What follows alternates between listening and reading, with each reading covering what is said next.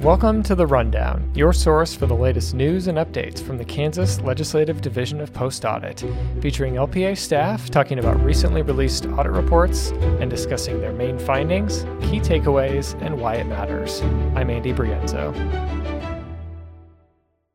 In September 2022, Legislative Post Audit released a performance audit that evaluated COVID relief funding and distribution. I'm with Heidi Zimmerman, Principal Auditor at Legislative Post Audit, who supervised the audit. Heidi, welcome to the Rundown. Thanks for having me, Andy. So to get started, can you just give me a little bit of background on what brought this audit about? Sure. So in 2020 and 2021, the federal government appropriated about $5 trillion to address the COVID pandemic. Much of that money ended up going to the states in some form or another. But for certain funds, the federal government gave the states a lot of discretion in distribution. Basically told the states, we're going to send you money. You guys decide how to distribute that money out and kind of what ways make the most sense for your state. And so there was a legislative concern about how Kansas distributed those funds, kind of what that process was, and whether that process was appropriate. So how much money did Kansas receive? So Kansas received about $34 billion. Most of that money, though, came with a very specific purpose that was set by the federal government. So, for example, the federal government sent some funds to the Department of Education for K-12 education. Those funds are more commonly known as ESSER funds. And so the state cannot take those ESSER funds and decide to spend them in some other way.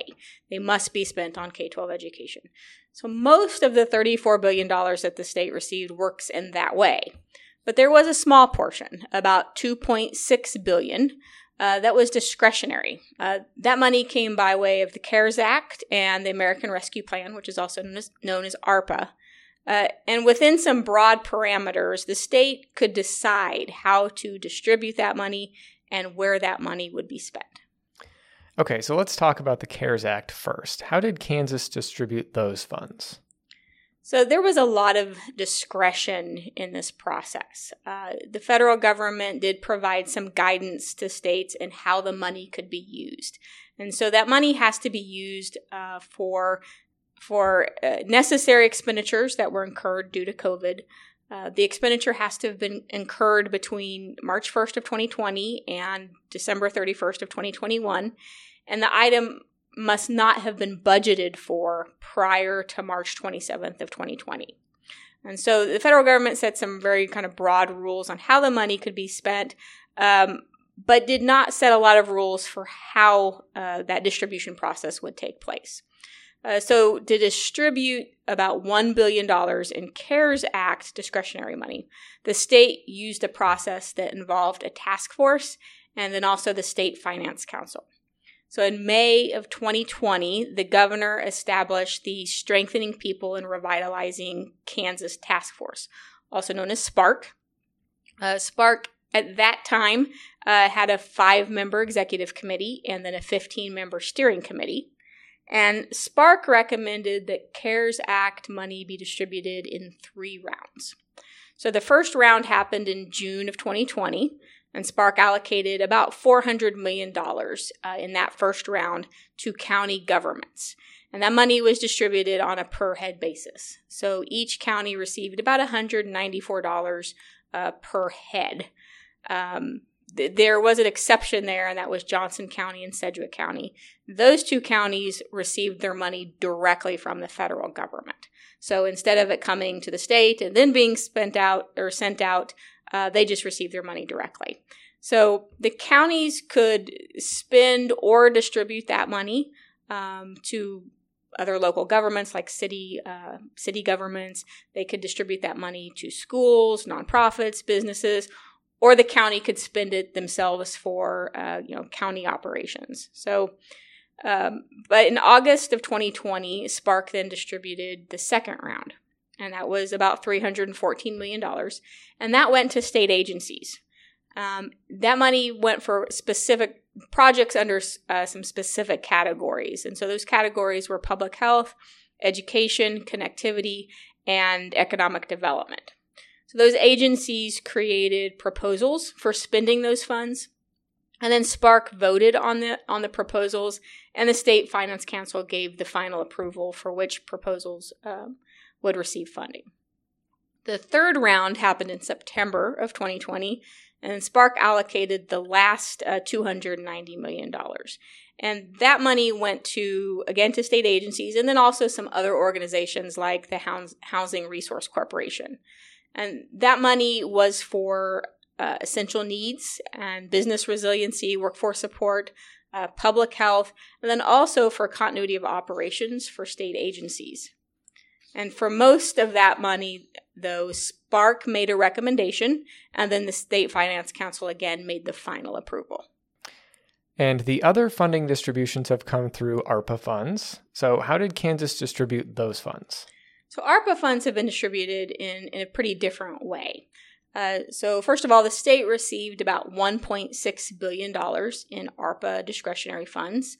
And a lot of those funds, though, are still being distributed right now. So similar to the CARES Act, the federal government did provide quite a bit of discretion in the process, but then set some broad rules for how the money could be spent. So ARPA funds can be spent in one of four ways.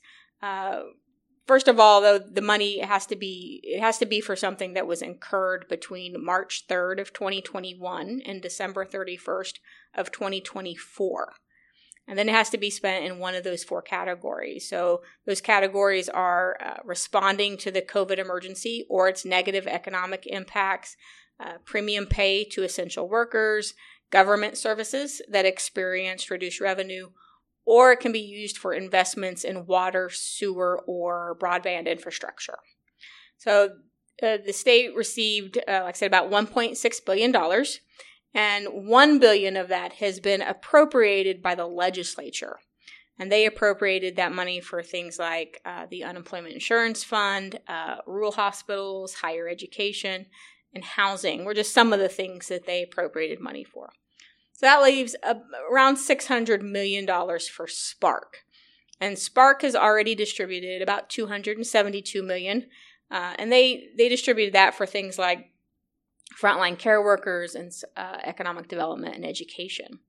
The remaining $374 million is still in process. But Spark does have a process for distributing that $374 million. But it started with soliciting ideas from state agencies, county governments, businesses, and also just the general public. And Spark received over 800 ideas for how to spend those funds. And so far, Spark has narrowed it down to about 100 ideas, and those were based on things like feasibility, whether other funding already existed, and whether the expenditure might have a high impact. So Spark is still evaluating those ideas, but they will make recommendations to the State Finance Council for final approval. They just haven't done so yet. Now, the second objective of this audit was to determine whether COVID relief funding has been distributed appropriately. How did you evaluate this? So in this question, we actually only evaluated CARES Act, the CARES Act process, and some CARES Act spending as well. A lot of the ARPA spending is still in process, and some of that funding hasn't even been distributed. Additionally, much of the distribution for ARPA was made by the legislature. And so just for the professional independence of this office, it would be inappropriate for us to review how the legislature chose to distribute the money. So as a result of those two things, we only looked at CARES Act in this objective. But in this objective, we actually ended up evaluating two things. First, the distribution process, and then second, some CARES Act spending. So to assess the process, as I mentioned before, the states had broad discretion in what kind of process to set up. And so there weren't any real metrics from, say, the federal government to evaluate that process against. So we used kind of a reasonableness standard. We also chose to evaluate some spending in this objective because, first of all, there were some legislative concerns, not just about how the money was distributed, but also how this money has been spent. And second, as we evaluated this process and some of the rules and the federal guidance, we realized that a lot of the spending here was at very high risk of waste. And so we went ahead and reviewed some spending as well. So to evaluate the spending, though, we chose a sample of about $18 million in CARES Act spending. And that spending was across 42 different Kansas counties. So we reviewed receipts and invoices and other documents just to understand exactly what the funds were spent on. And then we also reviewed the federal allowability rules to make sure that that spending was in alignment with those rules. And what did you find about the appropriateness of how COVID relief funding was distributed in Kansas? So we thought that the process that the state used to distribute money appeared appropriate and reasonable. And we thought that for a few different reasons. First of all, the number of people that were involved in the process and contributed, across all those people, there was a wide variety of backgrounds. So there were business people, people with legal backgrounds, legislative backgrounds. There were also people across a lot of different kinds of Kansas industries, like aerospace and farming, some people in the banking industry as well. And so we thought that the various perspectives was really a positive to the process.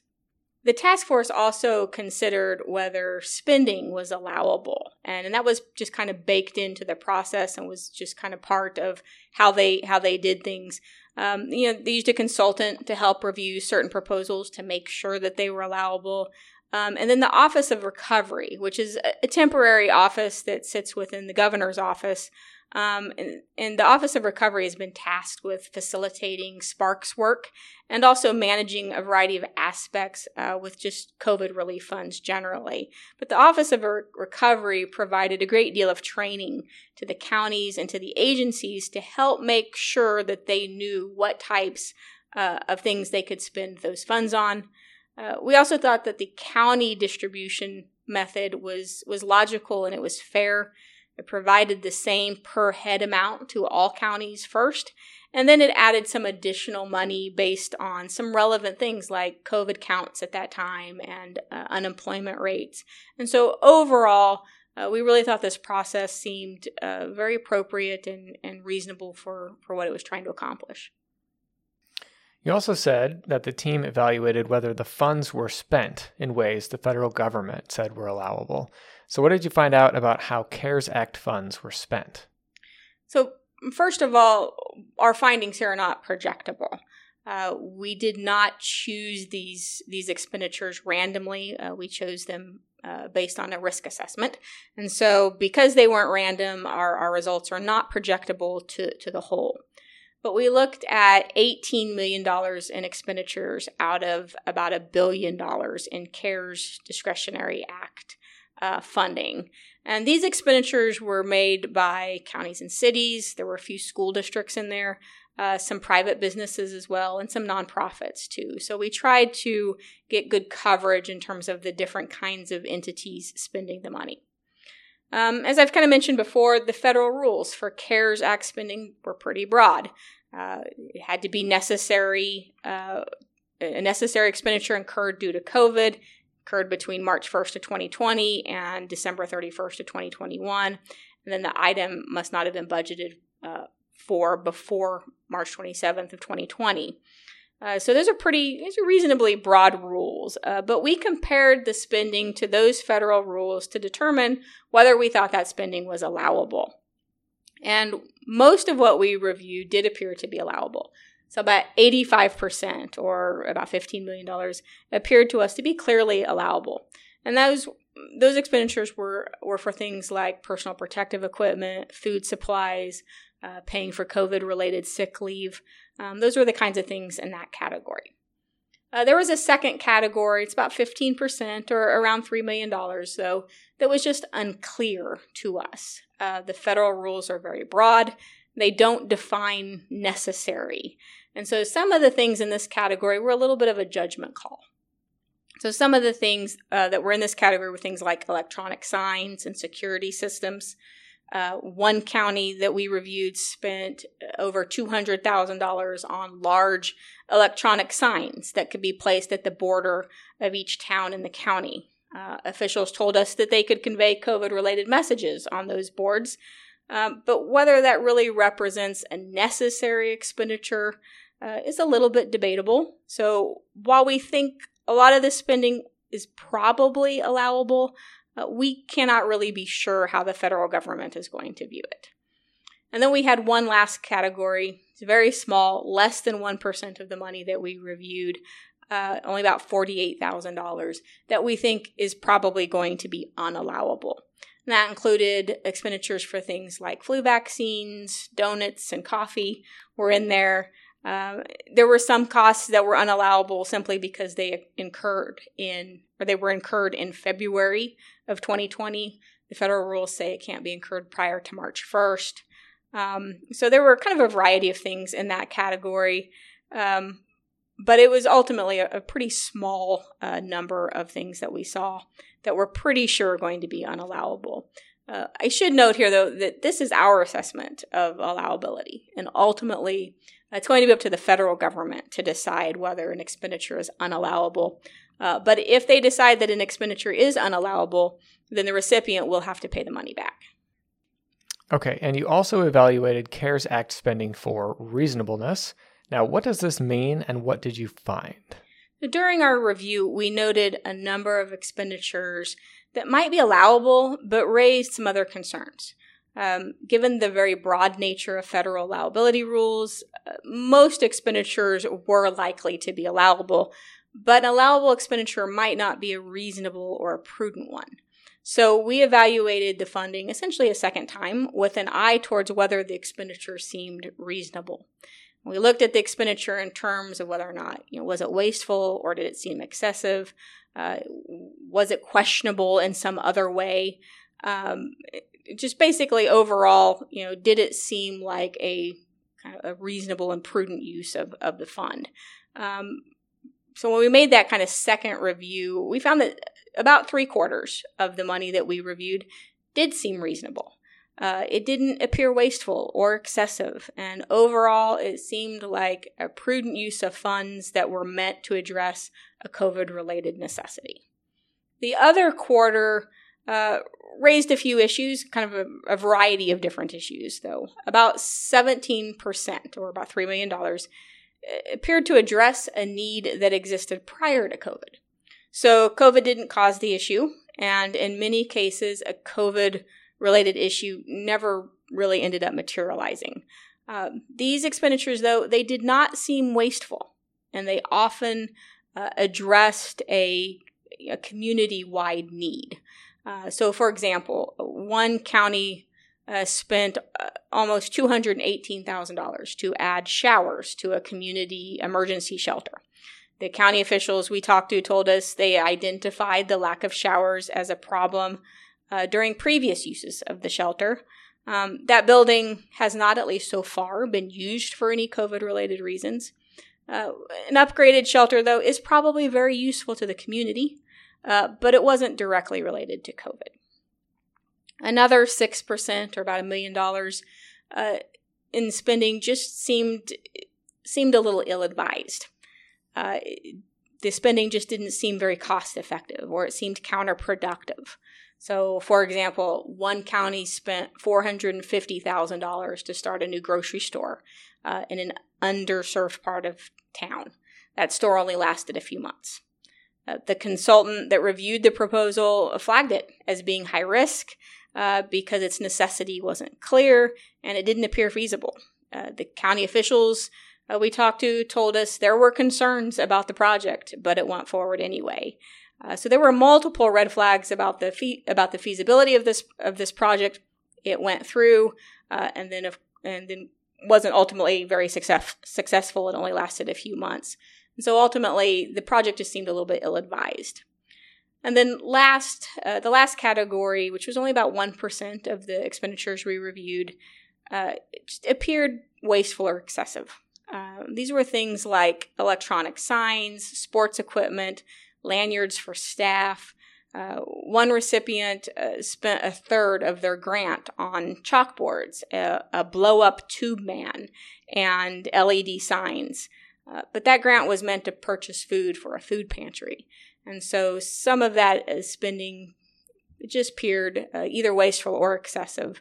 But overall, most of the money that we reviewed here did seem pretty reasonable. What were some of the factors that may have led to the concerns the team identified? So there really were several reasons and several things that we thought probably led to what we saw here, but they were all really related to the federal rules. So really the spending time frame was very, very short. The money was distributed between June and September of 2020, but initially all that money had to be spent by December of 2020.